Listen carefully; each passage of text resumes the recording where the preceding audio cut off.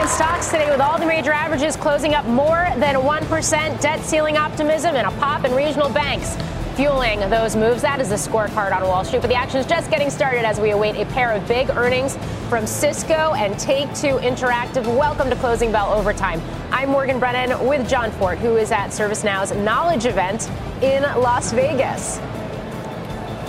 Yeah, we got a lot of news happening at this event, including ServiceNow announcing a partnership with chipmaker and AI platform maker NVIDIA to build generative AI applications for enterprise software. Coming up, we're going to speak exclusively with the CEOs, Bill McDermott and Jensen Huang.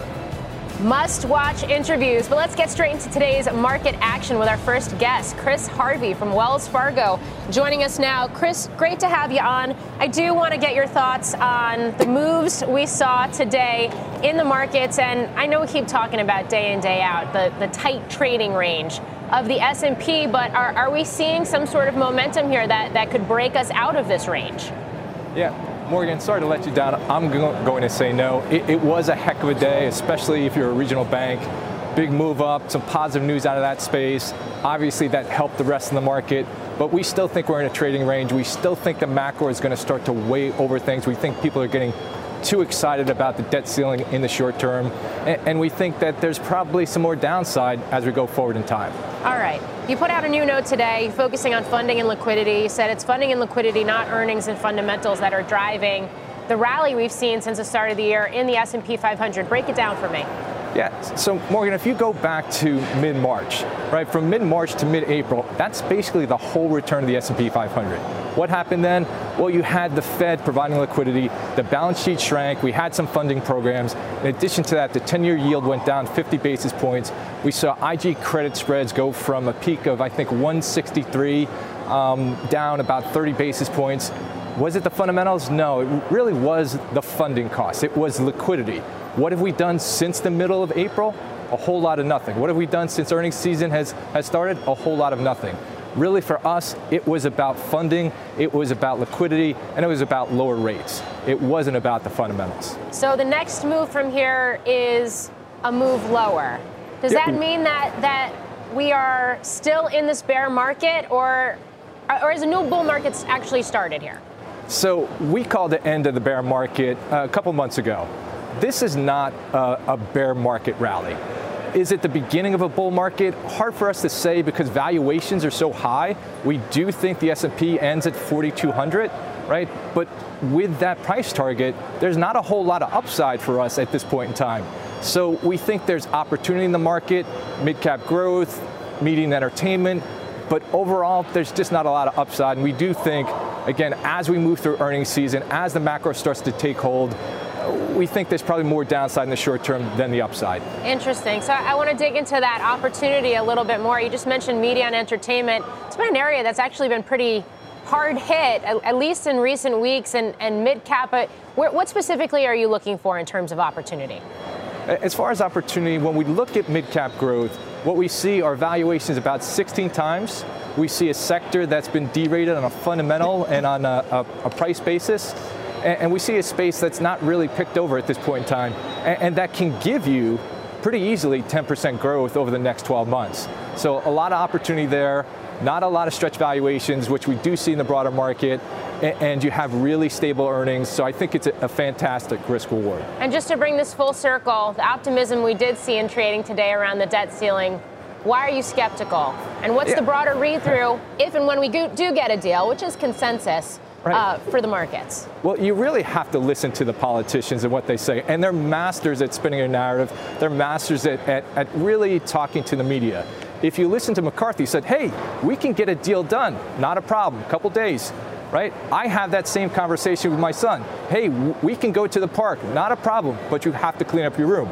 What he didn't say is, hey, it's not a problem as long as the Democrats come to our side, as long as the conditions that we put on the table are met. So we're not so optimistic that things are going to get done. We think it's going to get a little bit more tenuous as we go forward in time. We do think a deal gets done, but we think it's too optimistic at this point in time. Okay, so we sit on our hands. Sit on our hands. Chris Harvey from Wells Fargo, thanks for kicking off the hour. Thank you. CNBC senior markets commentator Mike Santoli joins us now, also from the New York Stock Exchange. Hi, Mike. Hey, Morgan. Yeah, I can't sit on my hands and need him to draw on the chart here. Take a look at the last year or so in the S&P 500 relative to some other areas of the market that have not kept up, at least recently, the equal-weighted S&P as well as the Russell 2000. Now, both of those had good days today, outperforming the market cap-weighted S&P. But a couple of things to pull away. One, we're positive now in the S&P on a 12-month trailing basis. And when we've gone from negative on a yearly basis up to positive returns, typically it's been a pretty vaguely bullish sign going forward. And this is what people have been concerned about, though, there. That's the impact of the very largest stocks in the S&P, kind of having the market cap weighted gauge race ahead of the others. I'm not as worried about it unless it really gets much wider. It does show you that this has been a stingier market, not as generous to most companies. We're definitely registering some cyclical concerns. But so far, to me, it feels like it's in the regular ebb and flow. It's only been in the last few months that's been extreme. Now, we're talking about the consumer today quite a bit. Some slightly reassuring numbers from Target in terms of top line and in terms of what they had to say about sales trends going forward. Here's what it looks like, though. Walmart coming tomorrow. Walmart is basically a consumer staple stock, both in definition, because it is in that sector, and in behavior. You see, it's basically been exactly that over the last couple of years, whereas Target, more discretionary, has taken its medicine. And I think that's been a big part of this lesson I've been harping on. It's traded along with consumer discretionary, which itself has already tried to price in a more moderating trend in terms of what the consumer can do for this economy in the next few quarters, Morgan. Gotcha. So if you see commentary coming out of Walmart tomorrow, or you see a guide of some sort or a data point of some sort that misses in a meaningful way, does that then become a bigger impact on the market, not only because Walmart's a Dow component, but because it has been behaving more defensively and performing better than its peer in Target?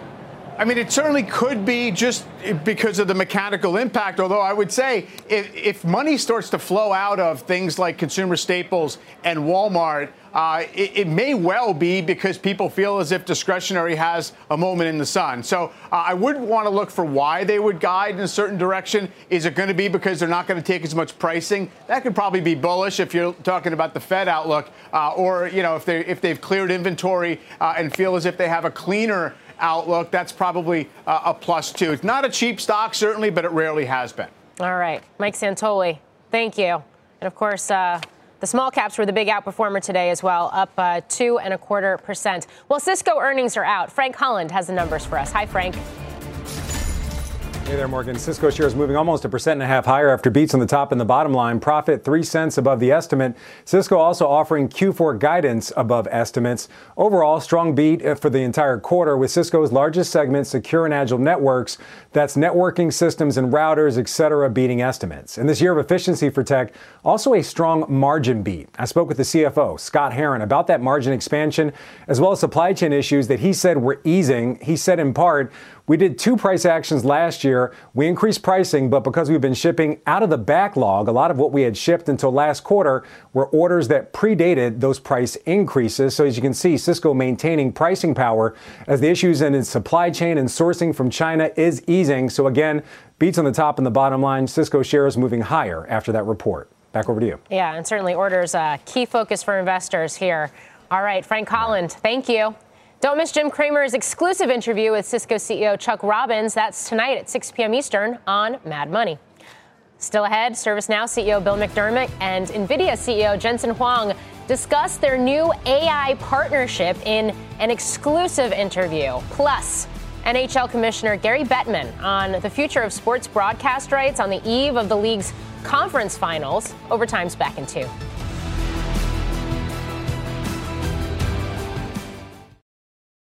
Welcome back. Take-Two Interactive earnings are out, and Steve Kovac has the numbers. Hi, Steve. Hey, Morgan. Yeah, shares going up about 6% on this. EPS coming in at a loss of $3.62 a share. Now, that is not comparable to Wall Street's estimates, but revenue was a beat, $1.39 billion versus the $1.34 billion expected. And guidance is a little light here, $5.45 billion to $5.55 billion for the entire year. The Street was looking for $6 billion for the rest of the fiscal year, Morgan. John, I'll send it back over to you. All right, Steve, thank you. And as you might have mentioned, that stock up 6.5% at the moment after hours. Speaking of stocks being higher, ServiceNow shares getting a nice pop earlier today. I am here at the company's Knowledge 2023 conference in Las Vegas. Investors have been looking at several announcements. There was an analyst day. There's a $1 billion commitment to ventures and AI strategy, as well as its first buyback program. Let's bring in Bill McDermott, ServiceNow's chairman and CEO. Bill, thanks for sitting down. Thank you for having me, it's good John. to be out here at Knowledge. So as part of Analyst Day, you revised your guide on subscription revenue to 10.5 billion constant currency, down from 11. Free cash flow 31%, down from 33. But the stock was up more than 5% because I presume people were like, oh, well, he can really do this. Yes. Talk about the headwinds that you have seen and how generative AI you expect is going to temper that and allow you to keep growing. Right. Well, John, we're the fastest company in the history of enterprise software to get to a 7 billion number. And so now, as you said, we've already said we'll be 10.5 billion, and I gave a vision for 20 billion. So everybody can see that ServiceNow is a sensation, and enterprise service management. If you think about the brands that are here, we got literally near 20,000 companies here, which is pretty amazing. And when you think about what they're trying to do, they want a one XYZ company architecture that can, on an end-to-end basis, digitally transform their business. And ServiceNow has become that sensational platform of this century. So speaking of that, we've got a lot of retail news this week. Last week, you announced that you're acquiring G2K, which has this IoT technology for the retail business. You say you're going to allow this to tie in the retail location to their back-end enterprise systems. Yeah. Now, we had Target and TJX reporting this morning. We see a weakening consumer. These companies need to save on costs. Yeah. How does the combination of your technology, if it does, how does it address that? Right. And what's your vision for how you want to partner with retail into the future? Sure. As you know, G2K is IoT. It's all about generative AI. So we've been on an AI mission and building that into the ServiceNow platform for many years, which is why we're so far ahead of everybody else, which is why Jensen and NVIDIA have wholly endorsed ServiceNow as one example. G2K in the retail industry will reinvent retail. So if you think about camera technology, what's going on in the aisle, what's going on in fresh foods, what's going on in checkout, everything then becomes a big data story.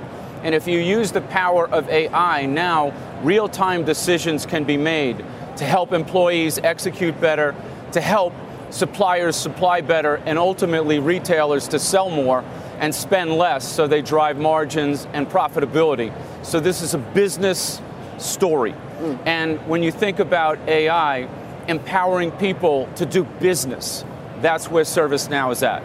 Speaking of doing business, I want to bring in one of your partners now who we've got on the line, Gary Bettman, longtime NHL, National Hockey League commissioner.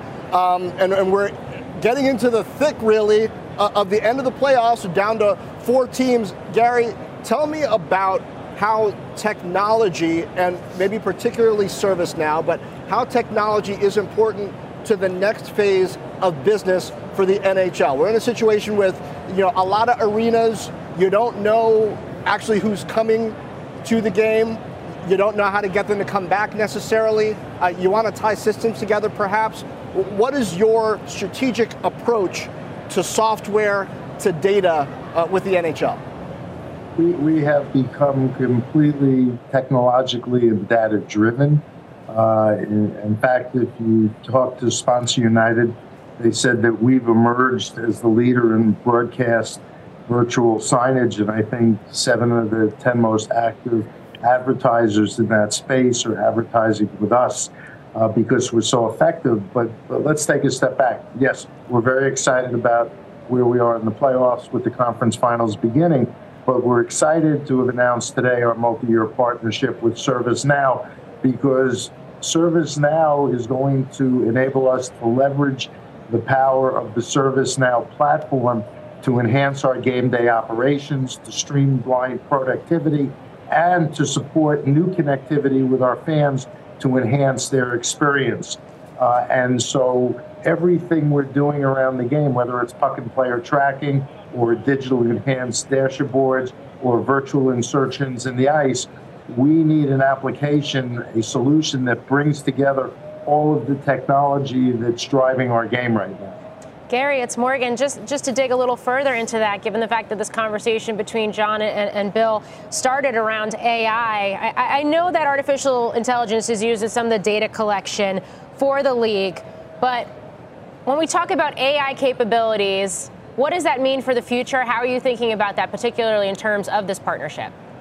Well, two things. One, when it comes to running our business efficiently and making sure that all of our technology is working and working efficiently, the ServiceNow now platform is going to help us dramatically. It'll also enable us to marshal better the connective data we have with our fans and take us to the next level. The game has never been faster, more skilled, more competitive. And what we're doing with that technology is enabling our fans to get closer to the experience. And the best that we can do is be efficient with all of this data and how we use it and how we're connecting with our fans. Yeah. I want to shift to the future of sports broadcast rights. You've got regional sports networks facing a number of challenges right now. How does it speak to the money that will be available to the league and to the teams themselves as they sell rights to future hockey games?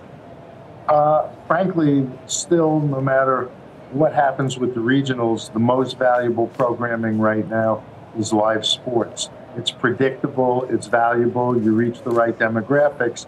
We're in the second year of our newer media arrangements with ESPN, Disney, and with Warner Brothers Discovery Turner. And our ratings are up, our viewership is up. And what we're finding is fans are looking for more and more ways to consume and connect with the game. And data is part of that connection, because as more and more data is migrating to the cloud, what we're seeing is fans trying to customize their experience, getting deeper into the game. And ultimately, I think you're going to see the ability of fans to customize their own viewing experience. So I think the future for live sports has never been brighter or more valuable. All right. Well, Bill, you heard what Gary just said there about his data needs. We were just talking about retail, and these arenas are retailing locations, right? And then you've got people who want to buy. How does your retail work and your sports work come together with the data, with the AI models that you're trying to build, ideally, and make you better? Yeah, I think, first of all, I want to acknowledge my great friend, Gary Bettman. Him and I have been friends together for a long time. And the first time that we met, we did a 20th century architecture for NHL. And Gary was ahead of the curve then. We have now stair-stepped that into a 21st century platform. So to your point, Jon, what does that mean? The fan experience, these fans want to be immersed with their favorite players. They want to love on their teams. They want to buy merchandise. In the stadium, they want to have special treatment, especially if they're a box owner or something like that, or they simply want to have something served to them instead of waiting on lines. That whole fan experience is going to be done on ServiceNow to fully empower the fan to be in step with the team, minute to minute, not only in the stadium, but when they leave the stadium or when they're on the way to the stadium. And I think that that is a step function change. The other thing that Gary's done with his vision is to have his employee experience be the bedrock of success for the NHL. So they have all the information on their fingertips, on their mobile, what they need to do to provide that in-game experience, to run a great operation. If there is a security issue, an operations issue, a failure of some kind, he wants immediate response. All that's going to be done on the ServiceNow platform. So, Jon, we've been saying this for a long time. There is only one end-to-end platform for enterprise transformation in this marketplace today if you want to do it in the cloud, and it's ServiceNow. All right. We're definitely at knowledge. I'm feeling it, and we'll see how all that shows up in the knowledge, in the numbers. Gary, thank you. Gary Bettman, the NHL commissioner. Thanks for being with us here on Overtime. And Bill, of course, thanks for having me here at Knowledge. Thank you, John. All right, ServiceNow also announcing an AI partnership with chip maker NVIDIA today. Up next, the CEO, Jensen Huang, is going to join us in an exclusive interview along with Bill McDermott. We'll be right back.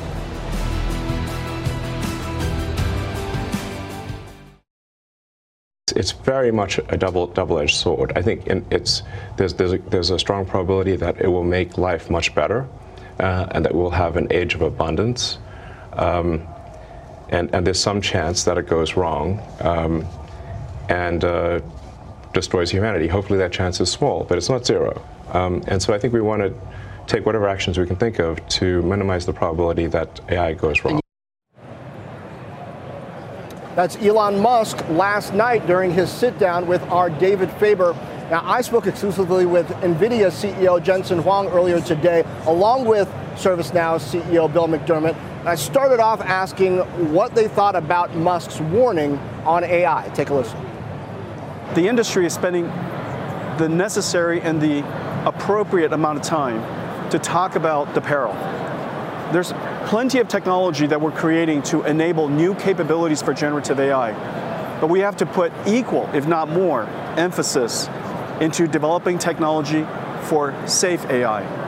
All of the technologies associated with guardrailing, human feedback reinforcement learning, RLHF, vector databases that are connected to these large language models so that they don't hallucinate.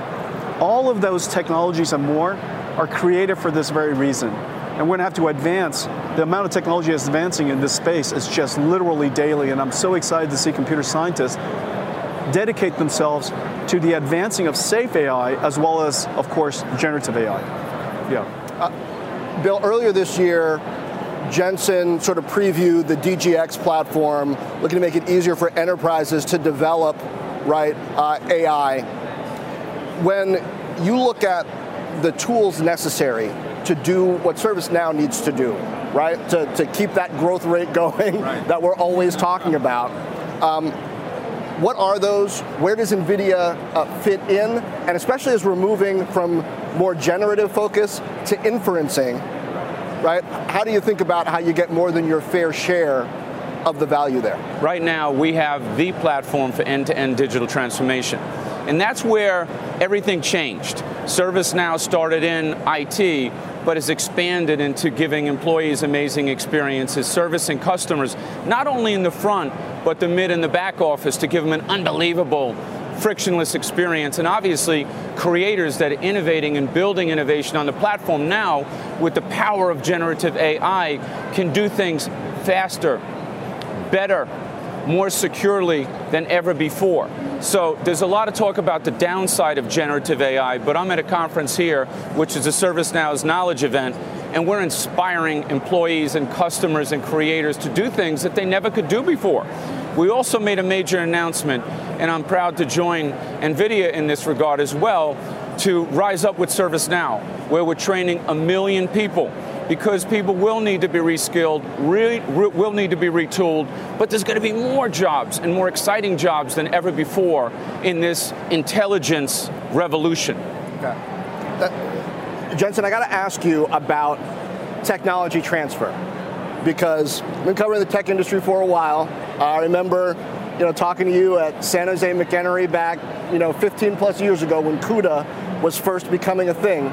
And something NVIDIA has done remarkably well is take research and deep engineering concepts and make them practical in a way that investors have benefited from. I mean, look at the stock. What's your approach to AI where technology transfer goes, making sure that the technology that you're developing, whether it's in chips, whether it's in software, is actually business relevant, as you've managed to do with graphics, cloud, supercomputing? You were there at ground zero, in fact. You know that we have reinvented computing for the first time since the IBM System 360, 60 years ago. There's $1 trillion worth of data center infrastructure installed in the world based on that old method of doing computation. Now we have accelerated computing, and we have the killer app for accelerated computing called generative AI. I wanted to say something very quickly, and I'll come back and answer that, about what Bill was saying. It's something really important.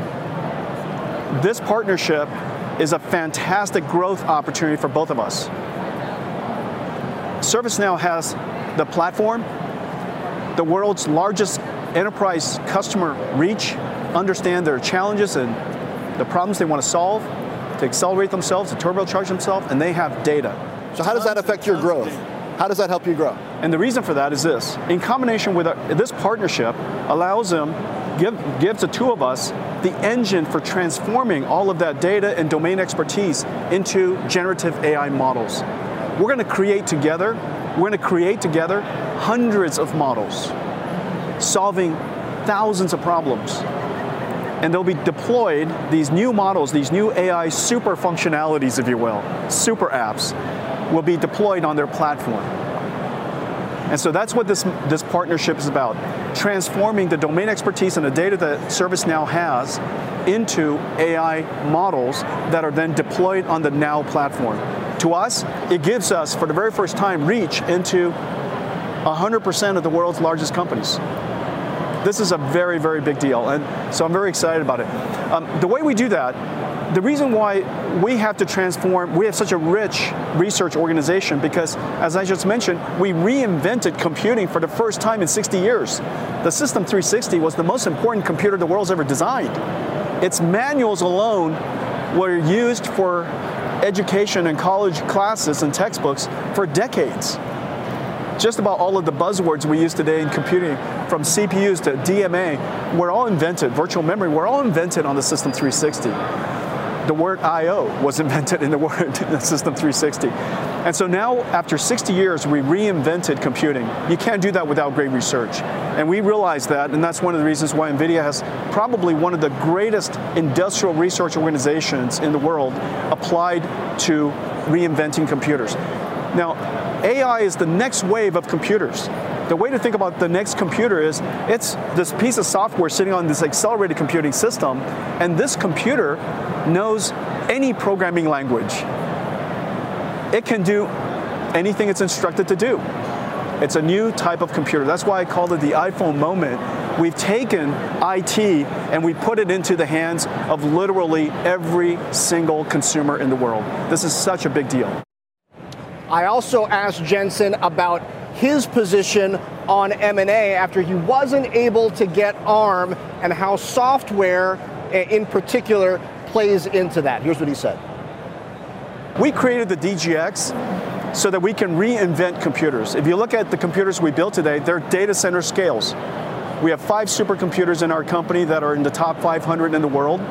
They write software for us, they design chips for us, they develop new algorithms for us. We then take that DGX data center and we disaggregate it and we integrate it into the world's CSPs and clouds and data centers and OEMs. This method of developing, inventing new computers, but then diffusing it into and integrating it into the world's data centers, this strategy was enormously complicated. Without software, you can't do this. And so this is one of the great stories of our company and the great strategies that we can simultaneously invent something that is bespoke and one of a kind, but then disaggregate it and integrate it into the world as if it was an industry standard. Now we're literally everywhere. We're in every single cloud. The AI models that Bill and the team develop could be deployed on ServiceNow platforms in any cloud that they like, on-prem if they like, anywhere they like. And so our computers are literally everywhere. Bill doesn't do a lot of M&A. You, there was a big deal that you were looking to do. Are you going to, as this environment is tough and NVIDIA remains strong, keep pushing with technology that you see that you think adds value for you? We don't start the day with M&A. We start the day with invention. You know, NVIDIA, as you know, is a fundamentally inventive company. We're trying to invent something that the world has never had before. And so on first principles, we kind of have to build it ourselves. However, we have a super rich ecosystem, and we have great computer scientists, collaborators, ecosystem partners all over the world. And so if there's something that is really, really special, and the thing that you were referring to is really, really special and is one of a kind, I would consider it. But otherwise, we are fundamentally an inventing company. And Morgan, I think it's really important to note here for investors, these are two growth companies in technology, right? ServiceNow on the software side, growing from a strong but relatively, I mean, they're not a mega scale company at this stage. NVIDIA certainly is. Put it right up against Tesla. I think it's up something like close to 100% year to date. People are really beginning to believe that these companies are going to figure things out in this AI era. They're working together, and the idea that they're putting together these AI models in software, working with each other, I'm going to be watching very closely how and whether that works. I think investors should too. Yeah, to your point, I mean, NVIDIA hitting a fresh 52-week high today, and yes, it has doubled since the start of the year. Both of these stocks up sizably today. I'll tell you, John, what really perked my ears up was this idea of reinventing computing for the first time in 6 decades since the IBM System 360, which I know well because it powered the Apollo program and is literally what put men on the moon. So the idea that we're entering this new era that is unlike anything we've seen in decades is certainly, I mean, you can see why investors are excited about this. Yeah, and these are two interesting leaders. Bill, of course, ran SAP for quite a while and then came over to ServiceNow. So he knows enterprise software from a pretty long trajectory. And then Jensen went from, graphics chips to figuring out cloud, to figuring out how that moves, into AI and beyond. So we'll keep tracking them for sure here on Overtime. Yeah, the intelligence revolution, quote unquote. Great stuff, John. Up next, we will discuss how the regional banking crisis is impacting other financial institutions. The chairman of the National Credit Union Administration joins us after this break.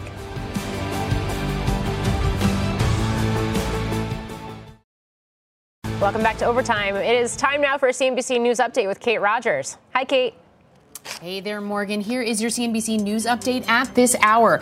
A judge ordering disgraced Theranos founder Elizabeth Holmes to report to a Texas prison on May 30th. This comes after yesterday an appeals court rejected her bid to stay out of prison while she appeals her case. She was also ordered to pay $452 million in restitution to her victims. The top federal prosecutor in Massachusetts will submit her resignation to the president. It comes after a report found Rachel Rollins committed serious ethical misconduct when she used her position to try to help a fellow Democrat get elected to a district attorney position. Rollins reportedly gave journalists a non-public, sensitive DOJ information to create the impression the Democrat's opponent would be investigated for public corruption. And the daytime Emmy Awards have been postponed until the end of the Hollywood writers' strike. The 50th annual award show was supposed to take place on June 16th. Also today, a coalition of 8 professional sports unions said they stand in solidarity with the writers and believe they deserve a fair contract. Morgan, back over to you. Kate Rogers, thank you. This week, we've heard testimony from key players in the recent bank failure crisis, from C-suite executives to regulators, including that of Todd Harper, who joins us now. He's a voting member of the Financial Stability Oversight Council, and he is chairman of the National Credit Union Administration. Thank you so much for being with us, Chairman. I do want to start with specifically the impact of everything we've seen with the banking turmoil, whether it's deposit flight or whether it is the risks, the growing risks we've seen around liquidity and around interest rates, how that's been affecting this portion of the financial sector. So, Morgan, first, thanks for having me. I'm a big fan. Second, though, to get to your question, and really in particular, the system is safe and sound and secure. I want to emphasize that nobody has ever lost a single penny of insured shares at either a federally insured credit union or at a federally insured bank. And so the system is safe. At the hearings that we had yesterday, we spent a lot of time trying to focus on who was to blame. Certainly, there were bankers here who made bad decisions over and over and over again. Regulators could have done a better job of, when they saw the problems, escalating the problems sooner. That would have helped to contain the problems that we saw. But we also had a discussion of what's next. And certainly we have on the table new liquidity standards potentially, new capital standards potentially, and certainly there's even been some discussion about deposit insurance and whether there should be modifications done for that. So what is your take on that in terms of what's on the table and what's next? What would make the most sense? So I think one thing that the FDIC's report laid it out pretty clearly is that if we were to have unlimited coverage, that creates a lot of moral hazard in the system, and it really would not, it would incent people to take bad risks over and over again. And I don't think any of us really want that. You could also just make a decision to slightly raise the current $250,000 limit to a higher number. I'm not sure that that's the right answer either, because the vast majority of deposits are well under that $250,000 limit. The area that actually has intrigued me the most is with the small business transaction accounts, the accounts that are used to pay payroll, and perhaps providing broader coverage there. There, I think that there could be a case made for. Certainly, though, it's up to lawmakers to make that decision. If they were to make that decision, we'd want to make sure that there's parity between the National Credit Union Share Insurance Fund and the FDIC's Deposit Insurance Fund. Okay. I mean, have you seen deposit flight when it comes to the credit union system? I realize it's almost $2.2 trillion is what we're talking about in total assets. So a fraction of what we've seen in the banks. But has there been any kind of impact or any kind of shift in light of everything that's gone on? So we've got about a 10% consumer base of consumer deposits are within the credit union system. In terms of deposit flight, we've actually not seen it. Recent quarters, we've seen large quarter-over-quarter growth and year-over-year growth in shared deposits. In fact, we've seen some of the strongest growth. That's moderated recently, particularly as the pandemic programs have expired. But overall, we have not seen any decrease on our side of the aisle. I think that is a testament to the faith that the people understand the value of the cooperative credit union system. Okay. Todd Harper, the NCUA chairman, thank you for joining today in what's been a busy week, including your testimony on the Hill. Absolutely. Thank you. Well, Morgan, up next, former Salesforce co-CEO Keith Block is going to join me on the state of enterprise software. He's going to tell us where he sees some of the biggest opportunities in that industry when we come right back on Overtime.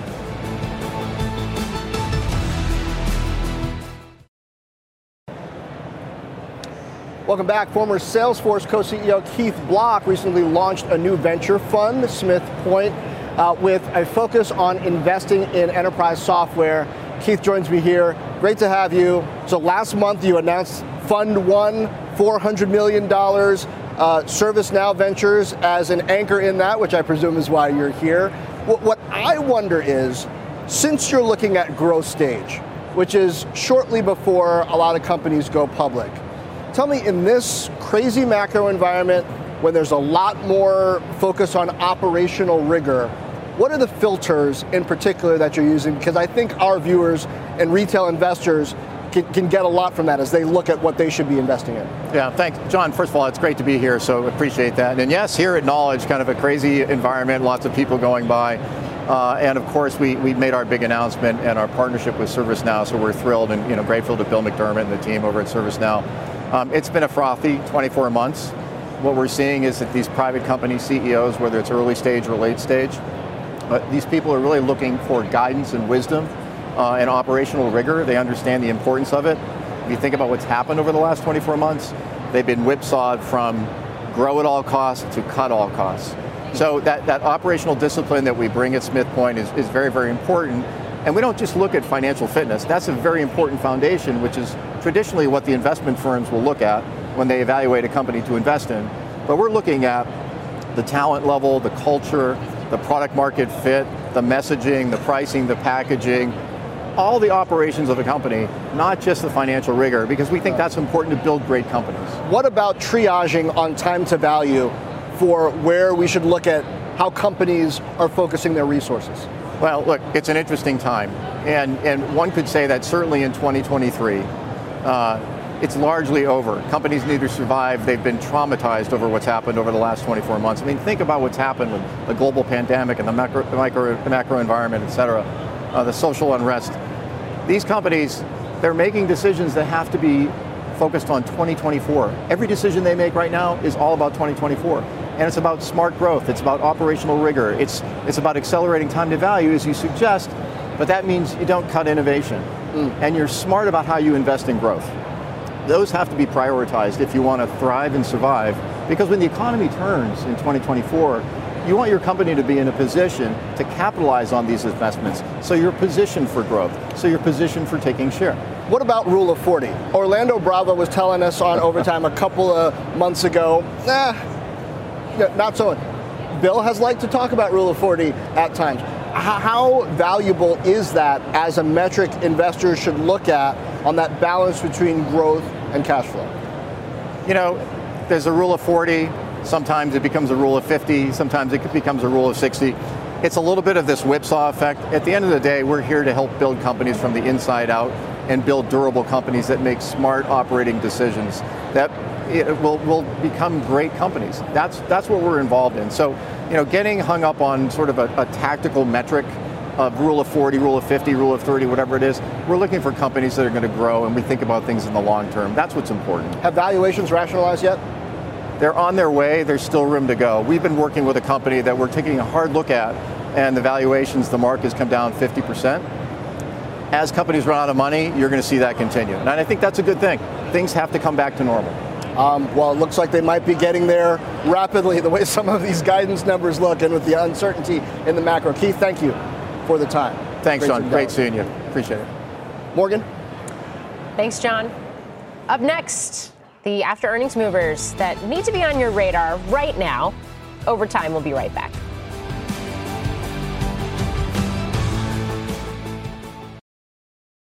Welcome back. Take-Two Interactive up nearly 10% in overtime. The company reported a loss per share of more than $3.50. However, revenue did come in above Wall Street estimates. The video game maker highlighted better than expected results from Grand Theft Auto 5 and Red Dead Redemption 2. Dow component Cisco, though, moving in the other direction. That's despite beating on the top and bottom lines while increasing full-year profit guidance in a bet that demand will stay strong. Shares are now down 4%. And shares of bowling center operator Bolero throwing a strike. Those shares are popping after beating revenue estimates, up 3% right now. Well, coming up next, the big takeaways from all of today's AI news. And there's been a lot of it. We'll be right back.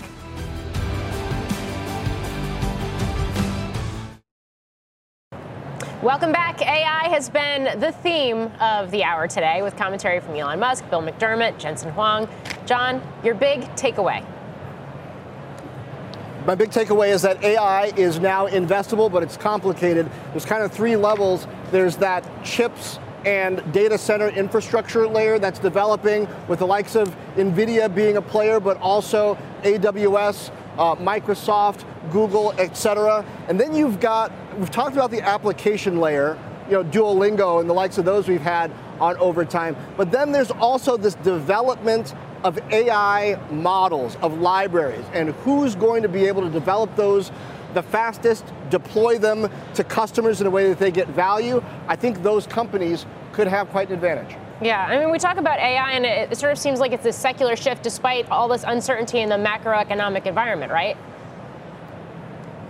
Yes, but everybody's not going to win, right? Like, we're in that stage, kind of like the metaverse a year or two ago, where everybody's got to work it into their press release, into their earnings commentary. But the metaverse wasn't real. It wasn't a good narrative. AI is real, but not every AI is going to pan out. So that's the work for investors. That's the work for us, for you, and the work that you're doing on space and defense and all that, for me in tech and enterprise to help investors parse through that, I think.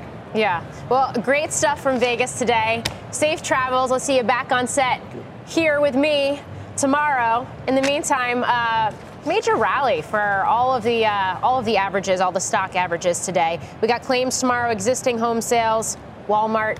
That's going to do it for Overtime. Fast Money begins right now.